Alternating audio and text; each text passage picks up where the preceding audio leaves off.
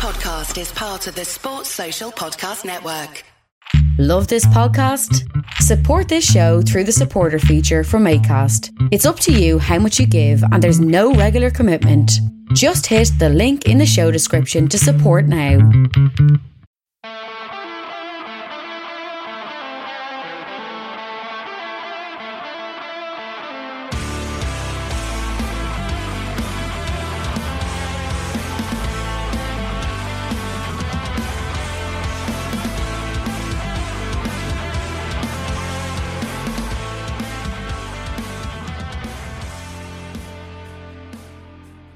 What's good, boys and girls? Two-Footed Podcast, Monday, 29th of November, brought to you by EPLindex.com and our presenting sponsor, Liberty Shield. Liberty Shield is a VPN provider that's a virtual privacy network which allows you to go online, change your location, access things like American Netflix, or if you're a UK expat and you want to watch BBC iPlayer, it allows you to do that while also keeping your data safe. Check out libertyshield.com. Use the code EPLPOD, that's EPLPOD, to get 20% off at 50% off at checkout. Not 20%, 50% off at checkout. LibertyShield.com, EPLPOD. Download straight away and get using the #1 rated VPN on Trustpilot. We're also brought to you by Home of Hopcroft, a giftware and homeware company located in Scotland but shipping worldwide.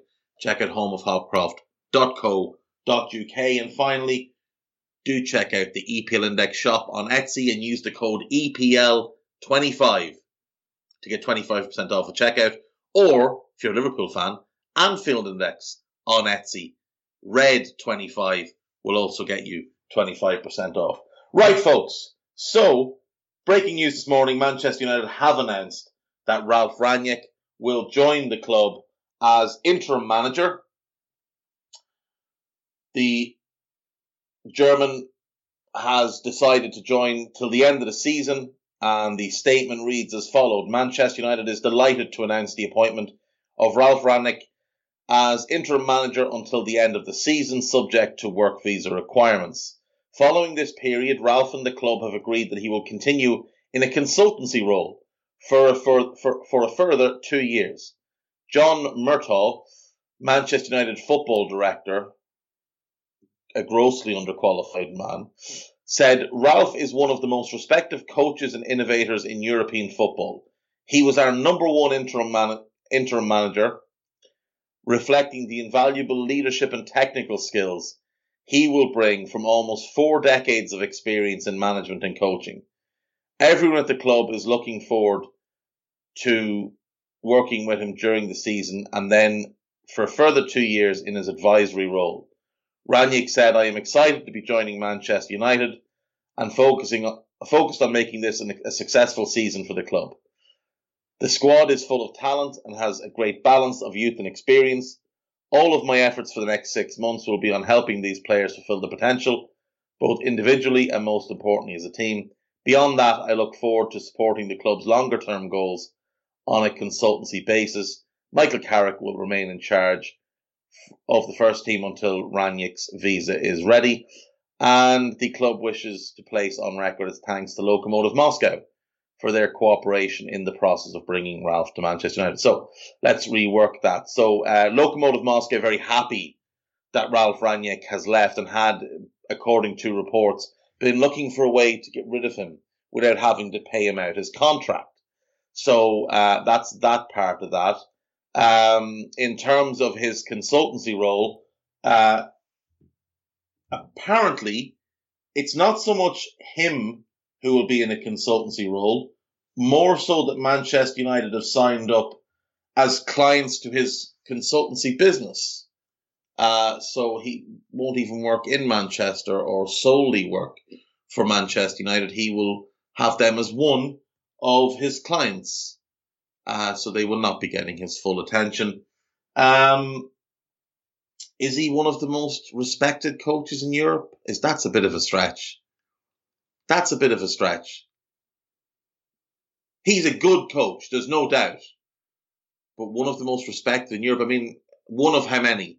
One of the most, the 50, maybe? But the guy hasn't been a full-time manager in 10 years. He's managed 2 seasons in that time. One was in the second Bundesliga, so only 1 season of top-flight football in the last 10 years. He's had multiple opportunities to go to other clubs, and for one reason or another not worked out. But the last time he was on his way to England, it was to join West Brom, and then that fell apart. So, that just tells you where he was viewed when he was a manager. When he was a full-time manager, the job in England that he could have gotten was West Brom. After a decade of not being a full-time manager, he's gotten the Manchester United job. Now, I'm not sure what that tells you, but it reminds me of, when you have a player who's all right, decent, and they get injured, and while they're out injured, their reputation enhances massively, and they go from being the okay player they were when they were fit to this great player who's injured. Lucas Leiva was a prime example of that, a very average midfield player who tore his ACL, and by the time he was due back, Liverpool thought they were getting back Lothar Matthäus. Liverpool fans did anyway, not all of them. Some of us had the sense to realise what he was and who he was, but it is what it is. This is one of those situations. Anyway, we will jump into the weekend's games and rattle through them as quickly as possible. Might have a nice short show today. Arsenal 2, Newcastle 0. The Gunners huffed and puffed and eventually blew the tune down. Bukayo Saka with the first goal after a nice bit of interplay down the left-hand side. Great finish. Hard across the goalkeeper into the bottom corner. He's such a good player. He really is such a good player. I'm very jealous of Arsenal having him, Smith Rowe, and Martinelli, who came on and scored the second goal. Martinelli's been unfortunate with some injuries, and he hasn't always been given the opportunities that he's needed at Arsenal. But that kid is really, really special. And there's little doubt in my mind that if Arsenal are going to be successful, he will be a big part of it. Very, very talented player that will be a key feature for Arsenal, I think, in the years ahead. Was interesting to see Arsenal go with largely the same team that got destroyed by Liverpool, with Odegaard coming in for Lacazette as the only change. Tavares needs a sit down. To me, I thought he was poor in this game. I thought defensively he looked a bit shook, looked a little uncertain of himself on the ball after the mistake he made at Anfield last weekend, and I think it's time for Kieran Tierney to come back in. But the rest of it is what it is. It is the best they have. Saka one side, Smith Rowe, Tomas and Lokonga. Odegaard behind Aubameyang's not perfect. It doesn't really click yet, but you can see the individual talents. Arsenal should have won this game more comfortably if we're being fair. I thought Dubravka made a couple of really good saves to keep 2 in it. Martinelli did make it 2-0 on 66 with a really tidy finish. Newcastle, they played some decent football. They created some half-decent opportunities. I thought Callum Wilson went down really, really weakly in the penalty area. It wasn't a foul. Stay on your feet. You're bigger, you're stronger than that guy. Bully him off the ball and get your shot away. Disappointing from Wilson, who's normally really good with his physicality. But this defeat is no surprise for Newcastle. They're the worst team in the league. 13 games into the season, they have 0 wins. 6 points. They're now 3 points behind Norwich. They do have a slightly better goal difference than Norwich, but they have conceded more goals and they do now have the worst defensive record in the league. And for the tune, it is Norwich up next. Norwich at home tomorrow night, then Burnley at home on Saturday, and then the following Sunday they go to Leicester. After that, it's Liverpool, and then it's Manchester City. So if they're going to get points, it likely needs to be from the next 2, maybe 3 games, depending on Leicester's form. But in all likelihood, the next 2 games are where they can pick up a win. Otherwise, they may well be staring at no wins from 18 And it doesn't get a ton easier after Christmas either, with United and then Everton. So, yeah, a big, big week coming up for Newcastle with Norwich and Burnley. They've got to get, these are home games against the other teams at the foot of the table. They've got to get a result, 2 results, anything. They've got to start winning some football matches. If they lose both of them, they will be 6 points off 19th on Christmas Day. And that's a concern. At least 6 points, maybe more. For Arsenal, they are now 5th in the league. Level on points with West Ham, but a worse goal differential. They have Manchester United away on Thursday night. Then they're away to Everton. And then it's Southampton at home, West Ham at home, and Arsenal away. Sorry, Arsenal away, Leeds away. Leeds away. That's their next 5. United at home, United away, Everton away, Saints at home, West Ham at home, Leeds away. Then they've got the EFL quarter-final just before Christmas as well. But the next 5 league games is a difficult run. But if Arsenal are going to present themselves as, I don't know, top 4 candidates, whatever, they've got to be picking up results in games like these. It will be interesting to see who's in charge at Manchester United for that game. But for now, Arsenal do sit 5 points clear of United and should be confident of winning each and every one of those games, including West Ham, which is a home game. It is notable that every team from Arsenal down either has a negative goal differential or 0 goal difference. There are only 4 teams in the entire league with a positive goal difference. Chelsea, Man City, Liverpool and West Ham. Arsenal's is -2 in 5th. That's not good. And that tells me you're not really for real. As does the fact that you got shellacked at Anfield last week. Moving on then to the next game of the weekend. We had Liverpool 4, Southampton 0. Comprehensive win for the Reds. Very, very straightforward, very businesslike. 2 for Jota, 1 for Thiago that took a deflection, but I like to think it was flying in anyway. The aesthetics of what he did before the shot make it worthwhile. And Van Dijk making it 4 on 52 minutes. Like I say, very straightforward for Liverpool. They were comfortably the better team. Saints did have a couple of moments where they looked threatening, but all in all, Liverpool never really looked troubled in the game. We've seen a couple of pieces over the last few days, one in the Daily Mirror, criticising Ibrahima Konate. I guess Ibrahima Konate is just not the right skin colour for certain people, because the same people were praising Nat Phillips to the sky in January when he was awful. So, it is what it is.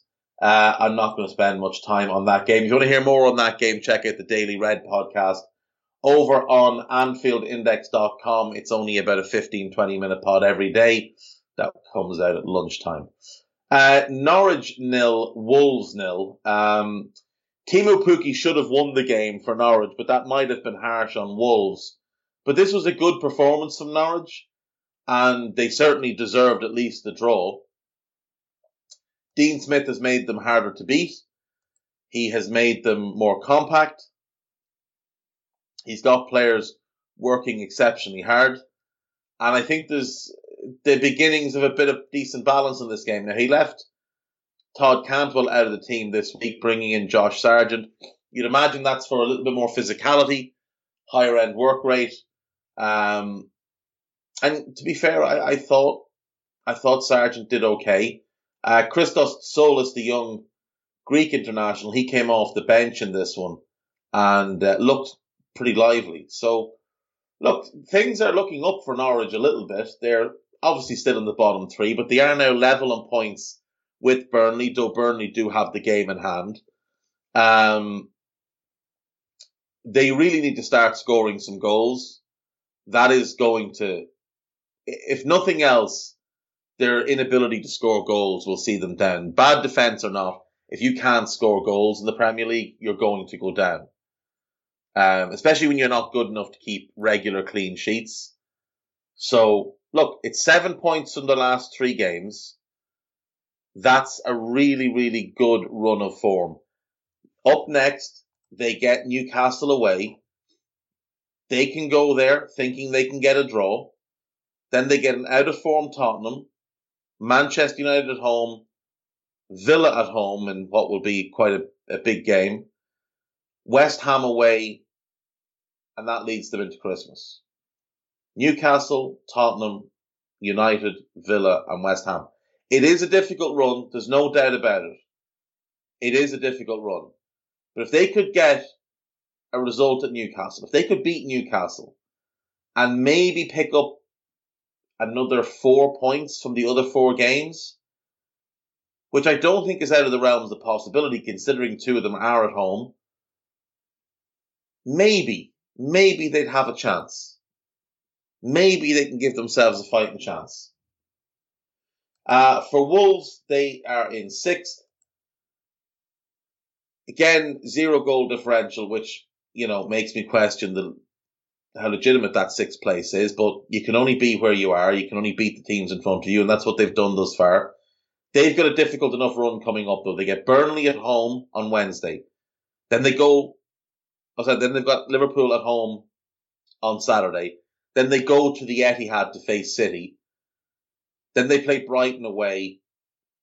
And then they play Chelsea at home. So they play all of the top 3 between now and Christmas. And the other 2 games, Burnley scrapping for survival. Brighton, always difficult to play against.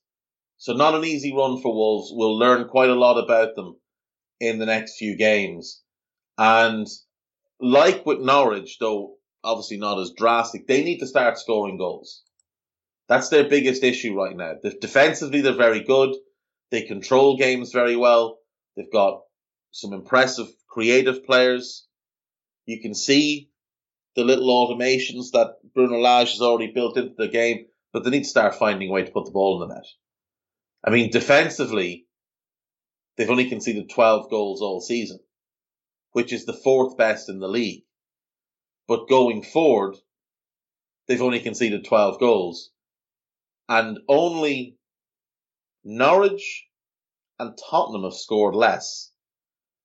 Now, and Southampton. Norwich, Tottenham and Southampton have scored less. Brighton and Leeds have scored the same amount.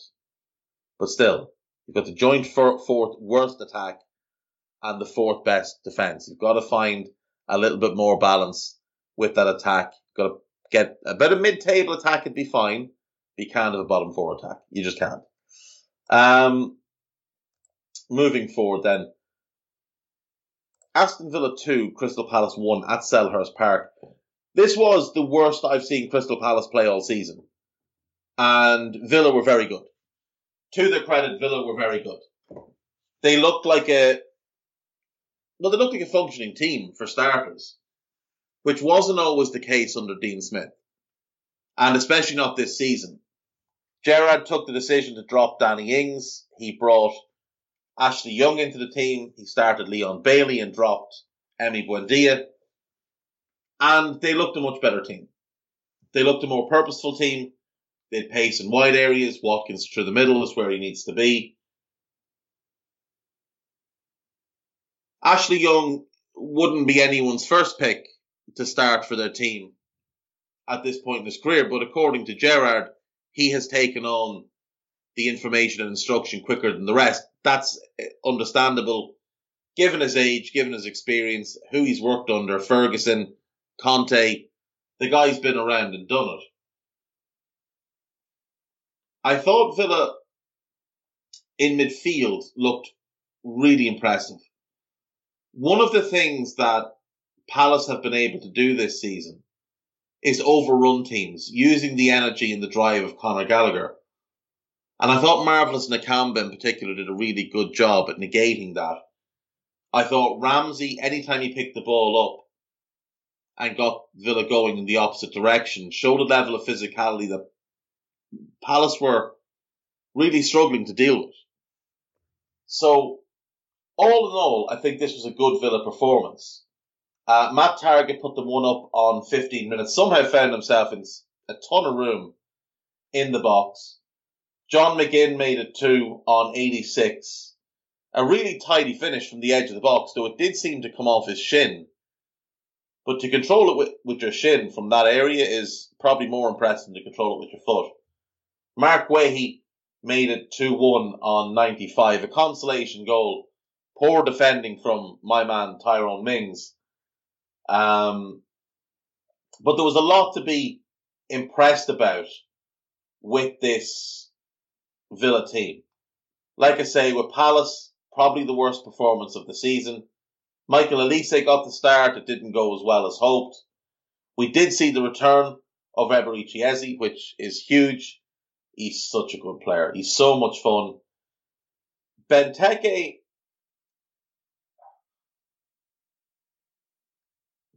has played well this season. There's no doubt about it. But when it doesn't go well, he does look kind of pointless. It's a little bit stupid to have him on the pitch when he's not playing well. Now, obviously, you don't know if he's going to play well before the game or not. But I thought Vieira could have taken him off because he just wasn't offering anything. I think they would have been better off keeping on Zaha or Olise because I think at least they're match winners. But yeah, big win for Villa. And they have now launched themselves into 13th spot in the league with back-to-back victories. But a tough run coming now. Manchester City at home on Wednesday. Then Leicester at home on Sunday. Then a trip to Anfield. Then a trip to see their old ball Steve Smith and Norwich. And then Burnley at home. So, no easy games there. They've also got a fairly tough run coming off the backside of the Christmas. So, yeah, Villa need to continue this momentum. Huge test for them coming up against City. Huge test. It's one thing playing an out-of-sorts Brighton and Palace. It's going to be very different when you play Manchester City. So we'll learn a lot about the early days of the Gerrard revolution over the next 3 games. But so far, so good. No question there. For Palace, disappointing. They drop into 11th spot in the league. But it's only their 3rd defeat of the season. They have shown a very good level, very good consistency thus far this season. And they go to Leeds tomorrow night, then to Manchester United, then they get Everton at home, Southampton at home, and a trip to Watford for the London Derby. So you'd look at that and you'd say there's 3 winnable games there. Everton at home, Everton have been terrible in recent weeks. Southampton at home is a game they should look to win, and Watford is a game they should be looking to win. Leeds away, it's a game they could win, but I think a point would be a good result, and I think they definitely take a point at Old Trafford. But that will get them to Christmas. Leeds, Manchester United, Everton, Southampton, and Watford. I am going to take a break, and when we come back, we'll wrap up the rest of the games. It is worth noting there was only 9 Premier League games this weekend because Tottenham versus Burnley at Burnley ended up being called off because of the snow. Understandable if you saw the pictures. It was quite chaotic. Did see a story of an American couple who flew from Dallas to London and then got the train from London to Burnley only for the game to be called off and them to miss out on being able to go. Now, Harry Kane apparently saw this story and he's offered to sort them with tickets for a home game. So hopefully they can stick around and go to a Spurs home game on this trip. It would be a terrible shame if they came all this way and didn't get to go to a game. Tottenham have Brentford at home on Thursday and then Norwich at home on Sunday. So, I mean, they might have got tickets maybe for Burnley and Brentford as part of this trip. Because why else would you go to London and then to Burnley if you're just coming to see the Burnley game? You'd fly into Manchester, surely.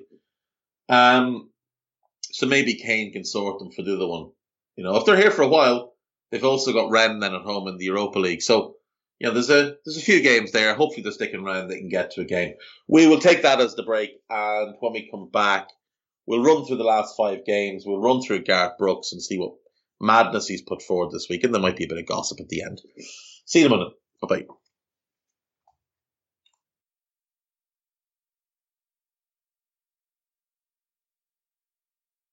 Right, welcome back. So we're going through our Premier League games from the weekend, and the next one up then is Brighton versus Leeds, which was the late kickoff on a Saturday evening and was a nice, way to wind down and put yourself to sleep on a Saturday. Lots of sterile possession from Brighton, lots of counter-attacking efforts from Leeds, lots of huff and puff, lots of hustle and bustle. Not a whole lot of good football. And, to be fair, a 0-0 draw is a much better result for Leeds than it was on the day for Brighton. Brighton really could do with starting to win a couple of games. That's, I think, no wins in 6 now. Their fans booed at the end of the game, which I do want to take issue with because, look, I used to go to Brighton home games regularly. I had a season ticket when I lived down there. And the fans are great, genuinely great. But Brighton were garbage. Absolutely atrocious for years. And stadium-wise, they now have a lovely stadium.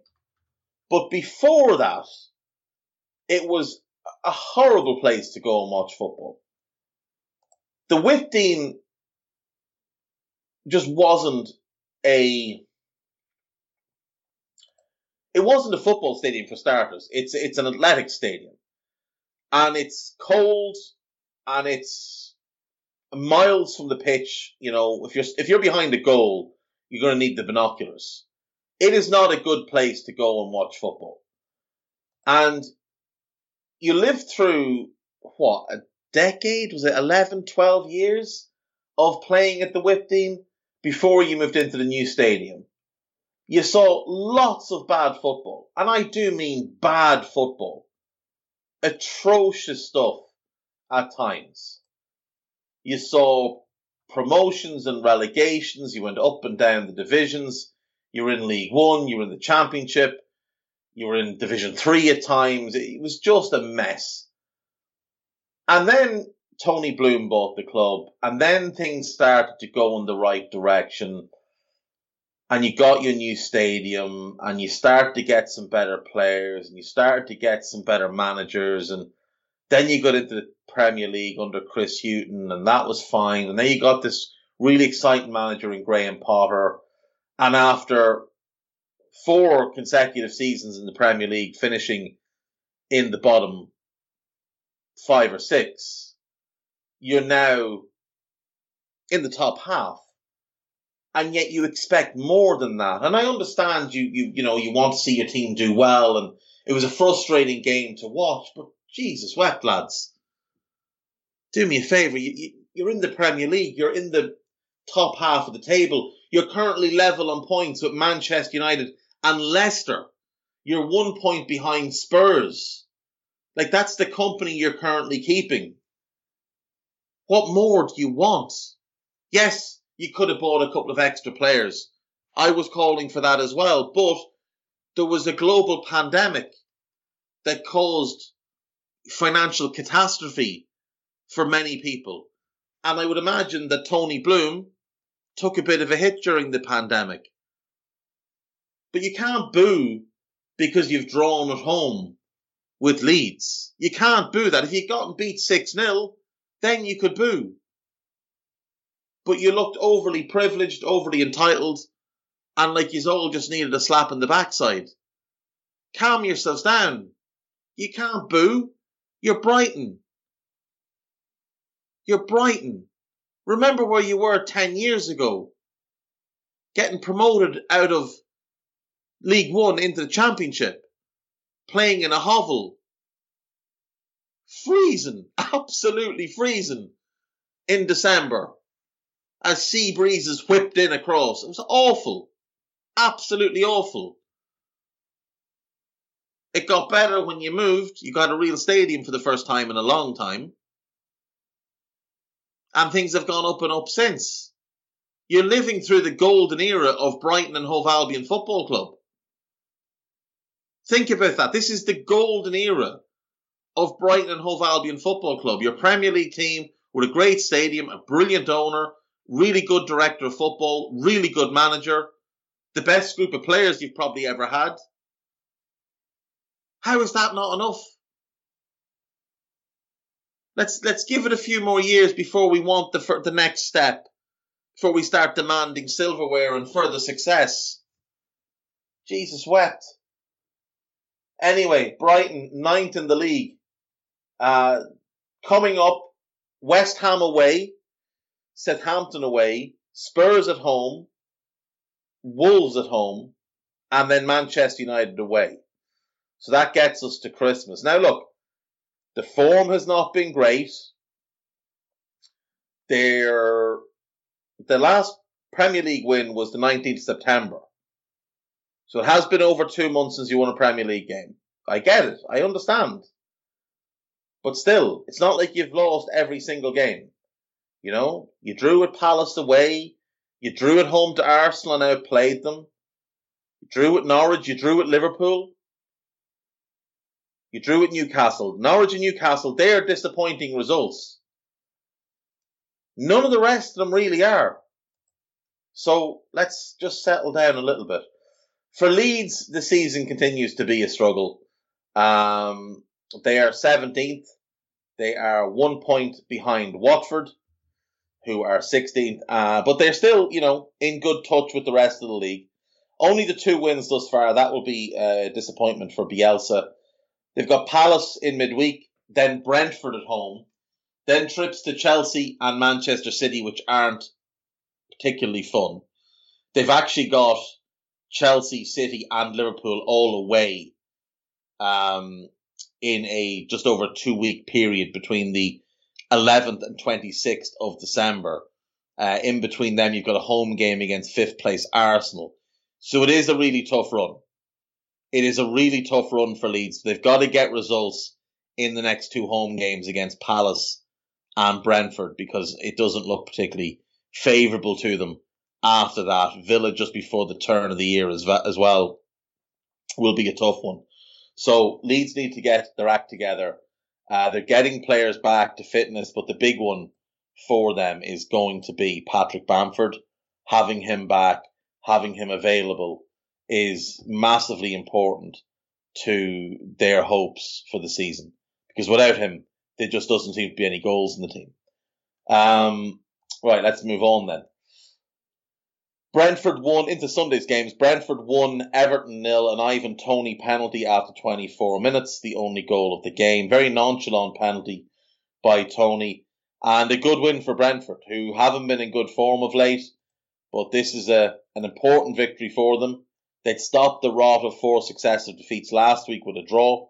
They get the win this week, puts them back into 16th position, keeps them 7 points clear of Burnley, who are in 18th. And, means that thus far, the season has been a great success for them. Now, they've got Tottenham away on Thursday, then Leeds away. Then they've got Watford at home. I think that's a must-win game for them. Then they get Manchester United at home. Then it's Southampton away. And then they've just got Chelsea in the League Cup semi-final just before Christmas. But the 5 league games again, Tottenham, Leeds, Watford, United and Southampton. Couple of wins there to be had for sure. Pick up 7 points from that 5 games. It's a good average. It'll keep you going. It'll keep you up. I really like this Brentford team. I think they've had really bad luck with injuries. And right now they've got 8 players currently out or injured. So as soon as they can keep getting those players back, there's a couple of really important ones to come back, like Christopher Ayer, like the goalkeeper. I'm not a big fan, but he has been decent for them this season.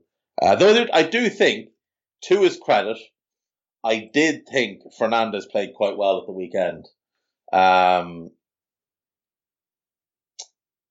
only weak link in that team that played at the weekend I thought was good Didn't think he was much up to much. But a strong team and a physical team. They dealt well with what Everton had to offer. And I think that defeat spoke more of the Blues than it did of anything else. They're on a dreadful run. No wins in their last 7. 4 defeats in their last 5. The promising start they had, now in the toilet. The injuries ramping up. Rafa coming under increased pressure.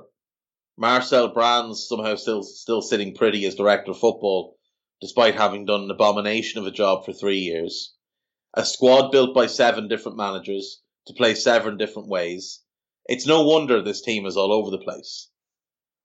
And it doesn't look good for Everton right now. But on the plus side, they do have Calvert-Lewin to come back. And once he comes back, he will make a huge difference for them. They'll get Mina back fairly soon. They'll get Richarlison back for the Liverpool game from the suspension. So by the middle of this month, the hope is that Everton will be able to put their best 11 on the pitch. And their best 11 under Rafa is probably a top half team. Probably. If he's still there to see it out. But very, very difficult game coming up for them Wednesday night. They've got Liverpool, then they've got Arsenal, then they're away to Crystal Palace, away to Chelsea, and away to Leicester. Sorry, at home to Leicester. At home to Leicester. So Liverpool, Arsenal, Palace, Chelsea, and Leicester.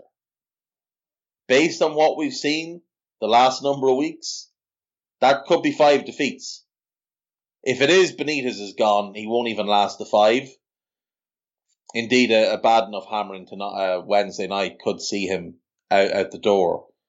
But Rafa Benitez is not the biggest problem at Everton, not by a long shot. And until they figure out what they're doing from the top down, they're going to just drift and drift and drift.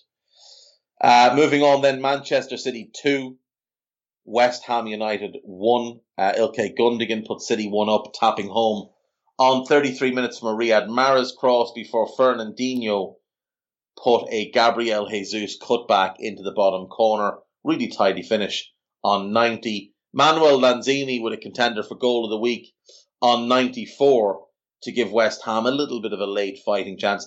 City were the better team. City were the dominant team in this game. Very controlled, very good football at times. Bernardo Silva, again, excellent. Gundogan looking like last season's Gundogan. This City team are just fun to watch.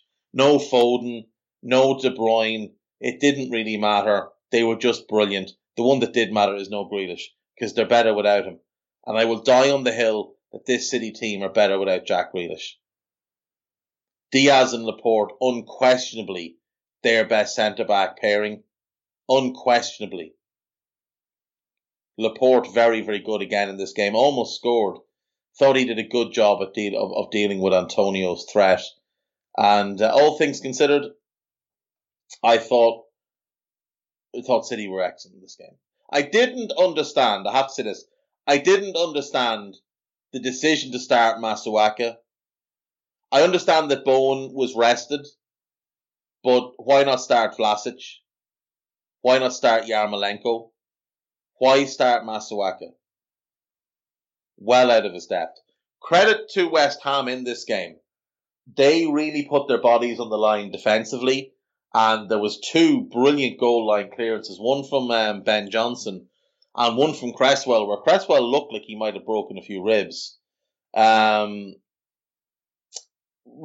really impressive defensive display. I thought they did their best to really hold out as long as they could against City. It was just City had too much quality and too much of the ball. But, no shame in it for West Ham. They're still 4th. It is back-to-back defeats, though. And I think Moyes will be a little bit disappointed about that, especially last weekend's because it was Wolves. But for the Hammers, they've got Brighton at home on Wednesday. Then it's Chelsea at home next weekend. Then they get Zagreb in their last Europa League group stage match. That's a dead rubber for them because they're already through. Then they go to Burnley. They go to West Ham and they get Norwich at home. And then it's Spurs in the EFL quarter-final. Tough enough run of games. They'll want to bounce back. They'll look at Brighton, Burnley, and Norwich as wins. Games they'll have marked down to win. I think they'd probably take draws in the other 2 games, if I'm being honest, with Chelsea and Arsenal away. But if they do that, should keep them well in the mix for a top 4 spot. Thus far, they've obviously avoided the injury jinx, so fingers crossed that maintains the same for them. For City, they are second. They are 1 point behind Chelsea. And for them next, they get Villa away, then Watford away, then Wolves at home, then Leeds at home, and then Newcastle away. There is a group stage game in the Champions League against RB Leipzig on the 7th between the Watford and Wolves games. But City will look at that as five wins in the league. They'll expect to go to Villa Park and Vicarage Road and win. They will absolutely expect to beat Wolves and Leeds at home. And they'll expect to go to St. James's and win. So if they can start stringing together the 5 and 6 and 7 game win runs that they've done in the past, it's going to make City very, very hard to beat to the title. They're going to be really tough to stop. It's a really good team Guardiola has there. They're not as good as they were, obviously, 17, 18, 18, 19, and they're not nearly as scary as they were back then. But, I mean, they just played West Ham, 4th in the league, without De Bruyne and Foden, 2 nailed-on starters, and looked very comfortable. Very, very comfortable. Leicester 4, Watford 2. This was a fun game. Played at times in the snow. Actually, just on the snow. The City game, there was quite a bit of snow. And I thought at times the yellow ball was very, very hard to see. I thought it was really hard to see. Actually, as well as that, the kit clash in the Saturday evening game with Wolves or with Leeds and Brighton, that was awful. But the ball in the City game, I thought, especially in the first half, was really hard to see at times. Anyway, Leicester 4, Watford 2. This was a really good game, and I thought Watford really gave as good as they got, and I think the 4-2 flatters Leicester a little bit. Leicester went 1-0 up with James Maddison. Absolutely atrocious defending from Troost-Ekong. What on earth was he doing? He ducks for no reason, lets the ball run behind him. Maddison strolls onto it, and it's a really good finish. Josh King made it 1-1 on 30 minutes. Definite penalty. King steps up and scores, but 4 minutes later, Vardy, really good goal. Really, really good goal. Great ball from Maddison. Great finish from Vardy. Really enjoyed that one.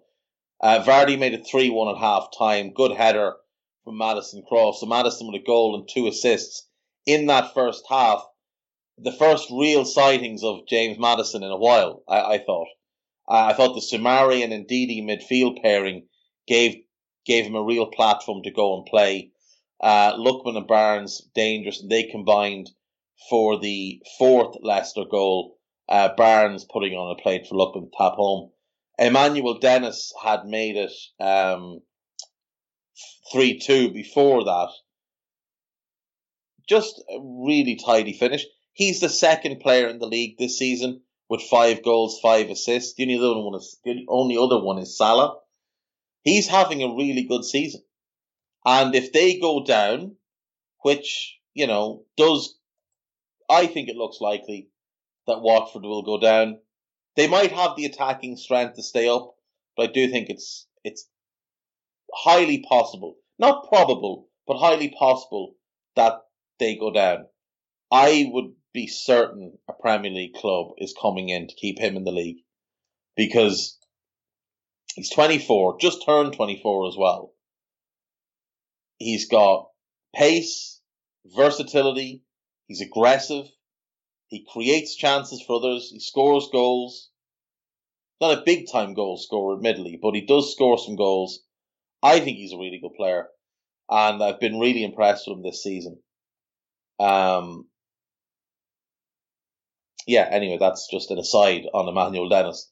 But yeah, 4-2. I thought it flattered Leicester. I thought the game was closer than that.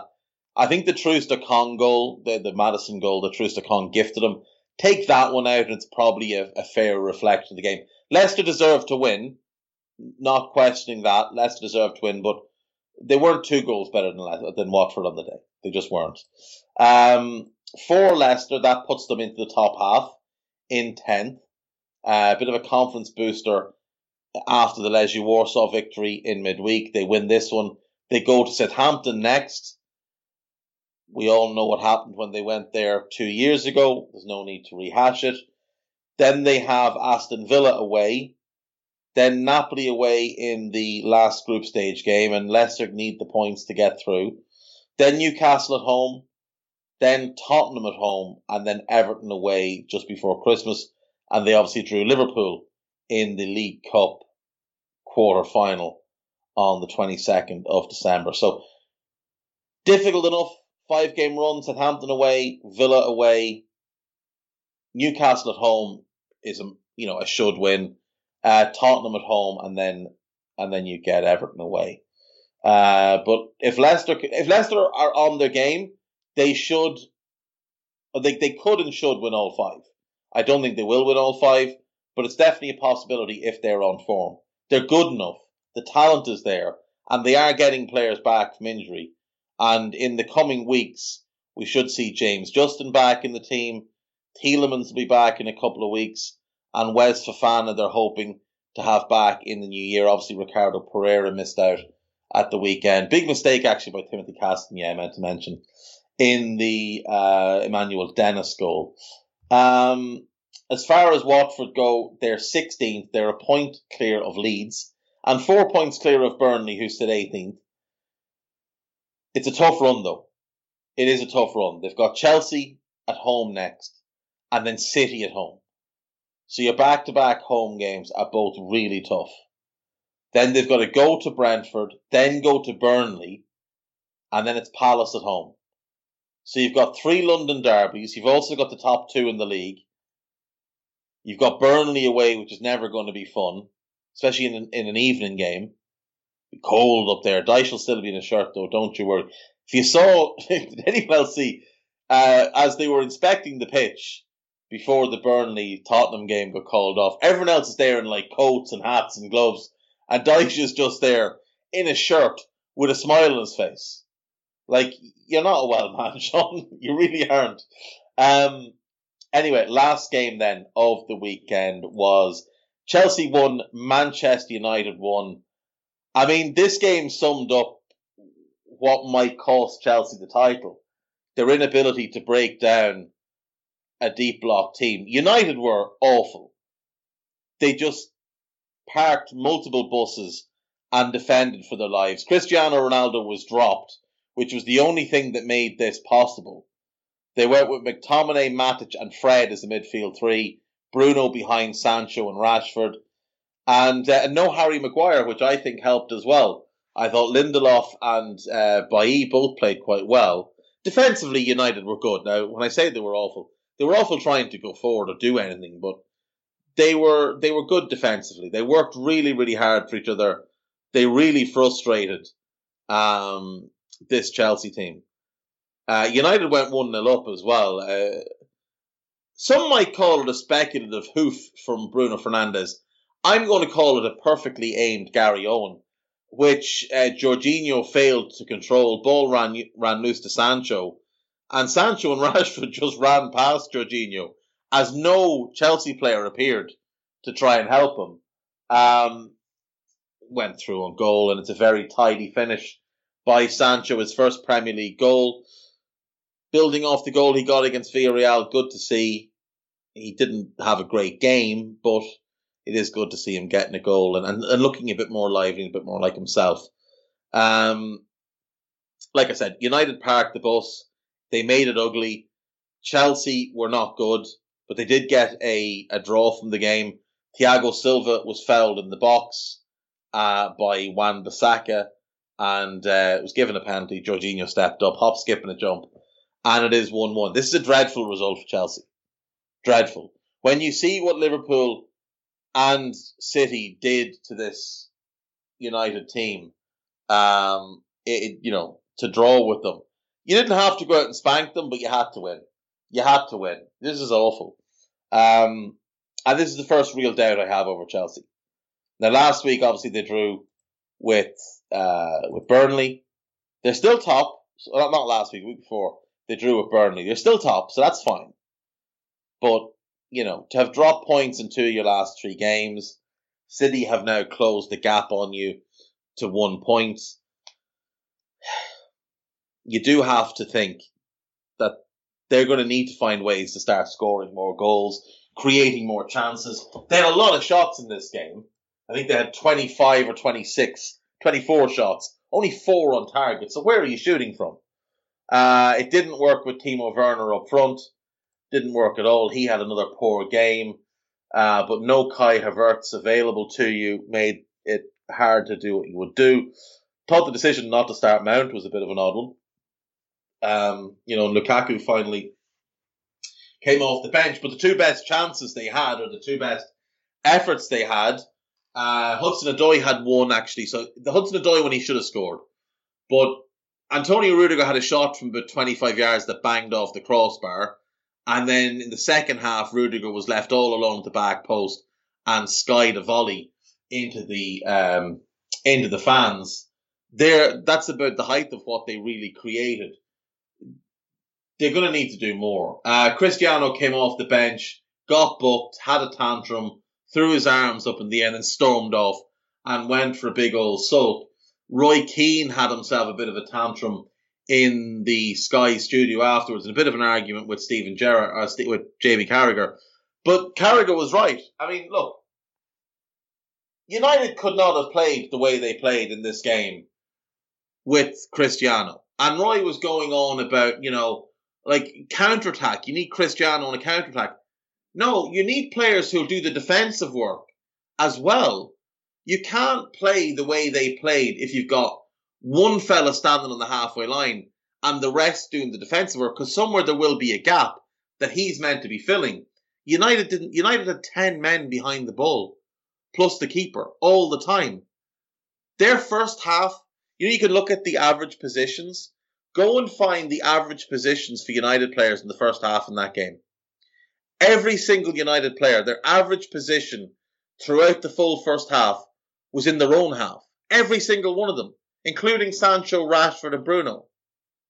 Every one of them, their average position was in their own half in that first half. You could not have done that with Cristiano because he's not good enough defensively. He doesn't do anything to help you off the ball. This is a great point for United, and credit to Michael Carrick. Now, not huge credit. We saw Ollie play like this multiple times against the big clubs and get similar results. That's all he's done is copy the copybook. But it is a good result because they should have been tonked. They really should have been tonked. United are 8th in the league. Rangnick obviously takes over this week. Coming up for them, they've got Arsenal at home, tough start. Then Crystal Palace at home, again a tough game. Then they have Young Boys in the final Champions League group stage game. Then it's Norwich away, which will be tough under Dean Smith. Brentford away, which will be a tough game, especially if they have everybody back. And then Brighton at home, and that takes them into Christmas. So, not the most difficult run. Games they should really win. The talent they have would dictate that they should win all 5. But, reality is that they're not going to win all 5 because they're not good enough to win all 5. Arsenal, Palace, Norwich, Brentford, and Brighton. And that'll take them to Christmas. Chelsea, like I said, they stay top of the league. And they've got Watford away, then West Ham away, then Leeds away. Then Leeds at home, Everton at home, and Wolves away. Along with Zenit St. Petersburg away in their last group stage game, and Brentford in the League Cup. So, games they should win. But I think teams will start to look at what United did and what Burnley did and start to think, maybe we should do that. Because Rafa will try it. Bielsa won't, Lage won't, Moyes could, but probably not at home. Ranieri won't. But Rafa might. And I don't think Chelsea can really afford to drop many more points before Christmas. Because Liverpool and City both look pretty good at the minute. So that is it, folks. That's the 9 Premier League games. Obviously, Burnley versus Tottenham was called off and will need to be rescheduled, which could play havoc with their schedules if they try to jam it into a small gap. But as the table stands, it is Chelsea from 1 point from City, then Liverpool, West Ham, Arsenal, Wolves, Tottenham, Manchester United, Brighton, Leicester, that's the top half, Crystal Palace, Brentford, Aston Villa, Everton and Southampton. And then you get Watford, Leeds, Burnley, Norwich and Newcastle. Now, in the defence of Burnley, if they win their game in hand, which is against Spurs, they could move one spot up the table into 17th.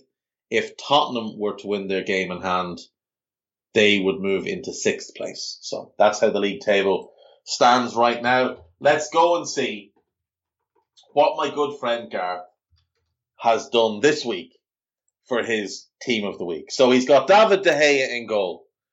He made one good save in the entire game. One.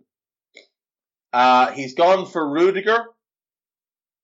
I'm not sure what Rudiger did to deserve a spot in the team, considering Chelsea had little to no defending to do, and the bits they did have to do, they didn't do well. So that would be a no on Rudiger. What has happened there is he's seen the couple of chances and thought, no, he played well, he had a shot that hit the crossbar. So Rudiger's out, De Gea's out. He's picked Van Dijk. Fair enough, he scored. Liverpool were very comfortable, and Virgil looked imperious. I'm not having Tavares. Get out, get out, get out. He's picked Saka again because he scored. He's picked Thiago again because he scored. Maddison again because he scored. McGinn again because he scored. And then up front he's gone for Salah, who didn't score. Mane, who didn't score. And Vardy, who did score twice. Not Jota, who scored twice for Liverpool, but the other two. A very strange, as always, a very strange team. Andy Robertson was the best player in the Liverpool-Southampton game. He didn't make the team. Didn't make the team. Matty Cash was really good for Villa. Really good. Put Wilf Zaha in his pocket, got forward, supported the attack. He didn't make the team. Ezri Konsa was brilliant for Villa. No sign of him. I thought Ben Gibson had a really good game for Norwich. He didn't make the team.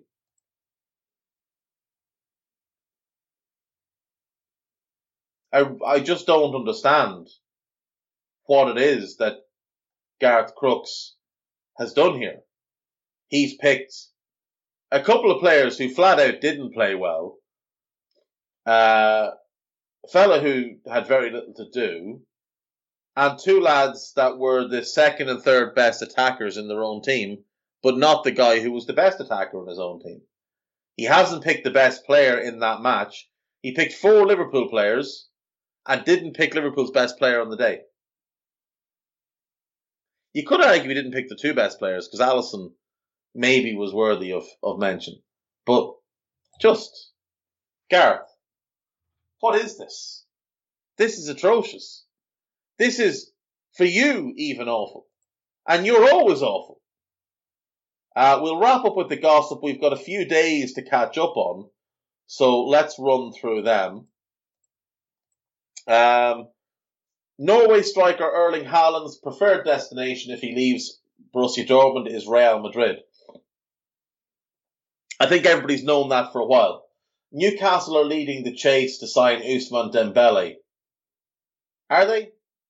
Is that really what they need? And if they're in the Championship, is he going to want to go there? Or are they going to want him? I think they've got other needs that are probably more prevalent.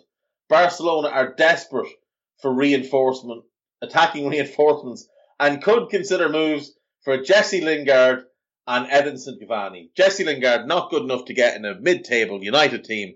Definitely the man to go and sort out Barcelona. Leeds and England midfielder Calvin Phillips will reject a move to Manchester United next summer to remain at Ellen Road. Yeah, I probably would reject a move to Ellen Road or to Manchester United. I think he might accept a move to other places though. United and Ralf Rangnick, blah, blah, blah. United will move for Erik ten Hag if they fail to bring in PSG manager Mauricio Pochettino in the summer. Ferran Torres is a target for Barcelona, and the new camp have agreed a deal with the player, but have yet to come to an arrangement with the club. This sounds like nonsense. Mikel Arteta has emphatically denied that Arsenal will listen to offers for Nicolas Pepe in January. That's because you wouldn't get the fraction of the value on him. Aston Villa will prioritise signing a centre-back and defensive midfielder. It's from Football Insider, so it's trash. But they could definitely do with one in midfield, one at centre-back and a left-back. Tottenham boss Antonio Conte, whose side suffered an embarrassing loss to NS Mura, which, if that was in Ireland, would be National School of Mura, which sounds like it might be, basically a primary school in Roscommon or somewhere. He says he's making evaluations about his players.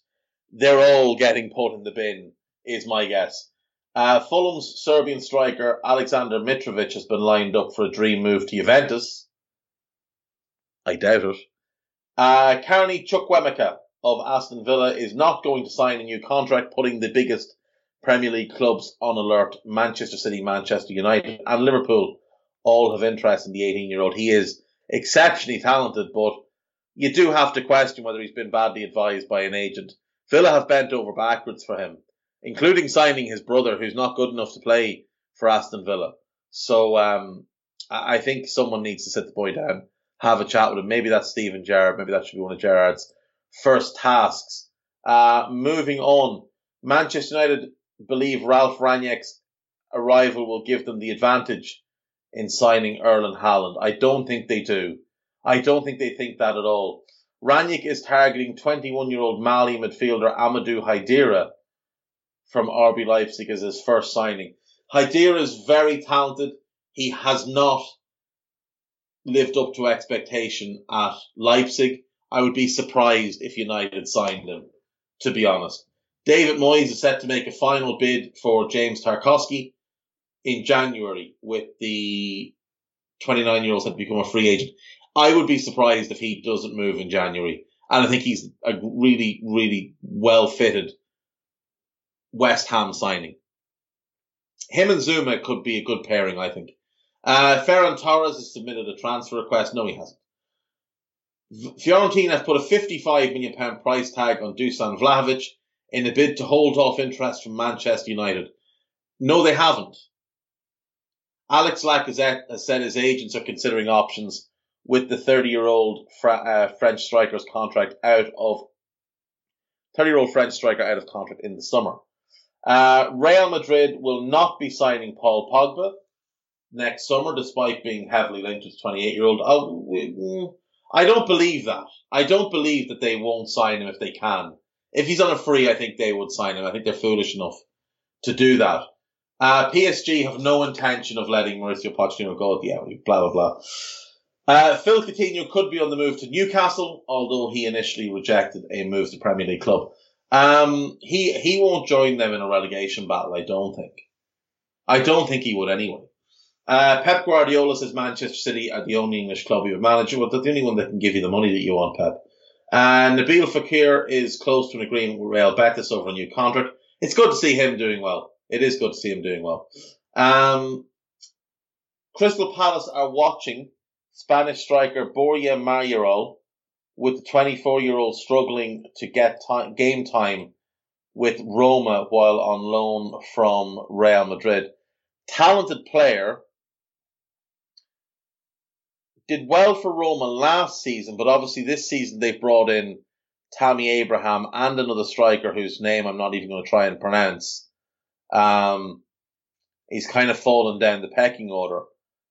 Don't know that he's what Palace need, but look, you can never have too many good players, and he is a good player. Arsenal and Tottenham are both in contention to sign Dejan Kulusevski from Juventus. If he's available, a lot of clubs will be in for him. Christian Perozzo said there could be one or two incomings at Villa during the January transfer window. He is the Villa chief executive. He's also a Pillock.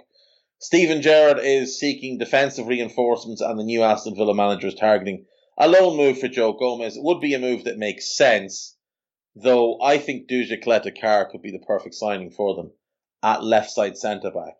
And obviously, you need a left back. Borna Sosa, Stuttgart. Thank me later for that. You're welcome to them for free.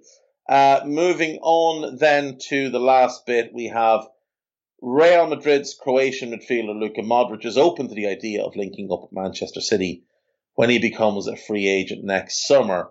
Luka Modric is 36. He will be 37 early next season. I do not see Manchester City signing him personally. Newcastle are in the race to sign Hoffenheim's Austrian midfielder Florian Grillitsch. That's not a bad move. He's a good player. Bayern and Barcelona are both in the running to sign Boubacar Kamara. I would recommend that he sign for neither of those clubs. He won't start for Bayern. And he could start at right back, but he's not a right back. But I wouldn't sign for either of them if I was him. Not now, not yet. Go somewhere else, have an in-between move, and then if they come back in 2 or 3 years' time, you can go there as a starter. Do that. Ousmane Dembele has rejected Barca's latest contract extension. How many contract extensions have they given him? Because it seems like every 2 or 3 weeks he's rejecting a new one. Arsenal have been named as one of the clubs wanting to sign Raheem Sterling. I don't know that Raheem would go to Arsenal, to be honest. Fulham are making a big push for Angers midfielder Angelo Fulgini and could meet the £18 million price tag for the Ivory Coast born player.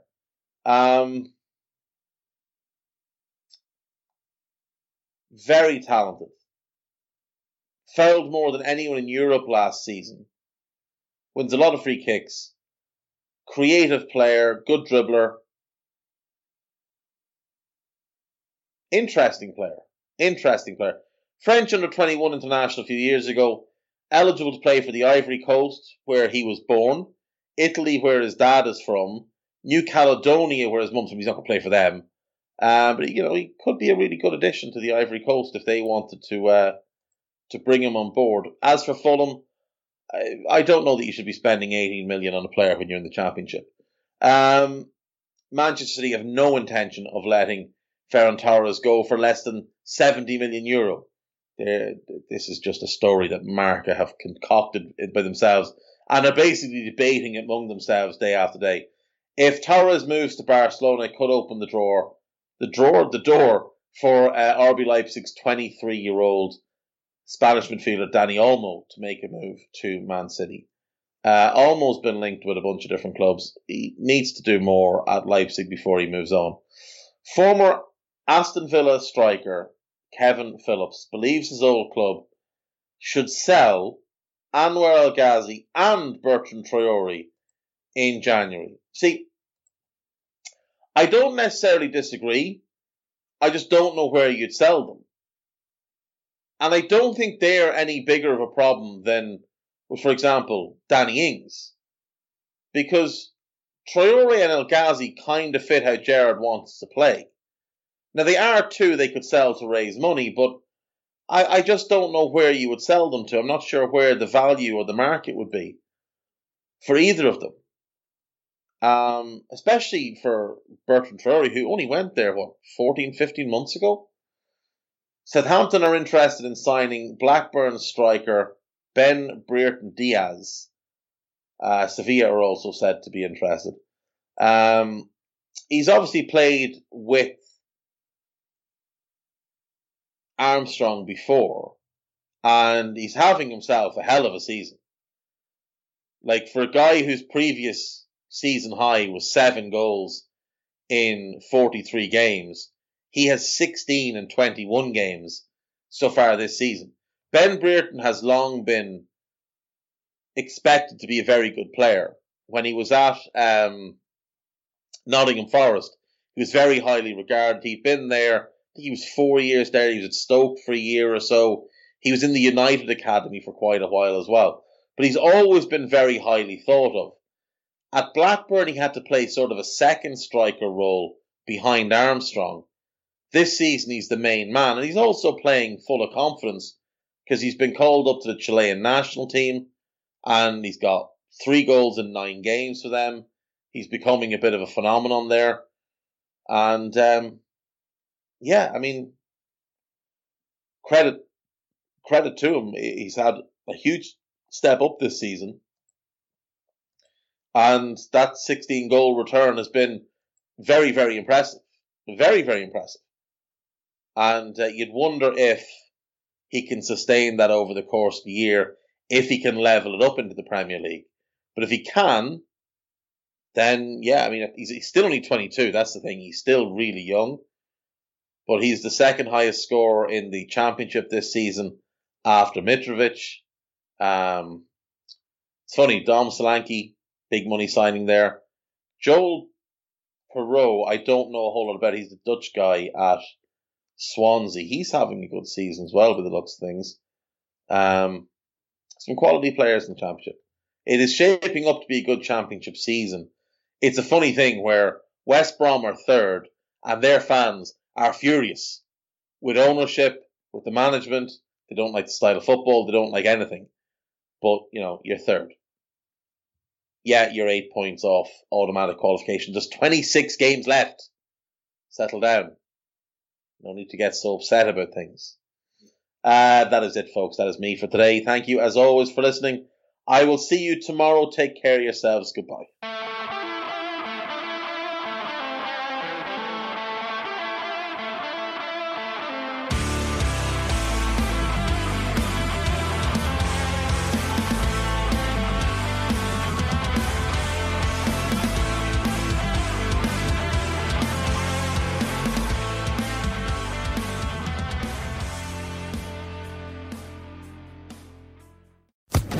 Social Podcast Network.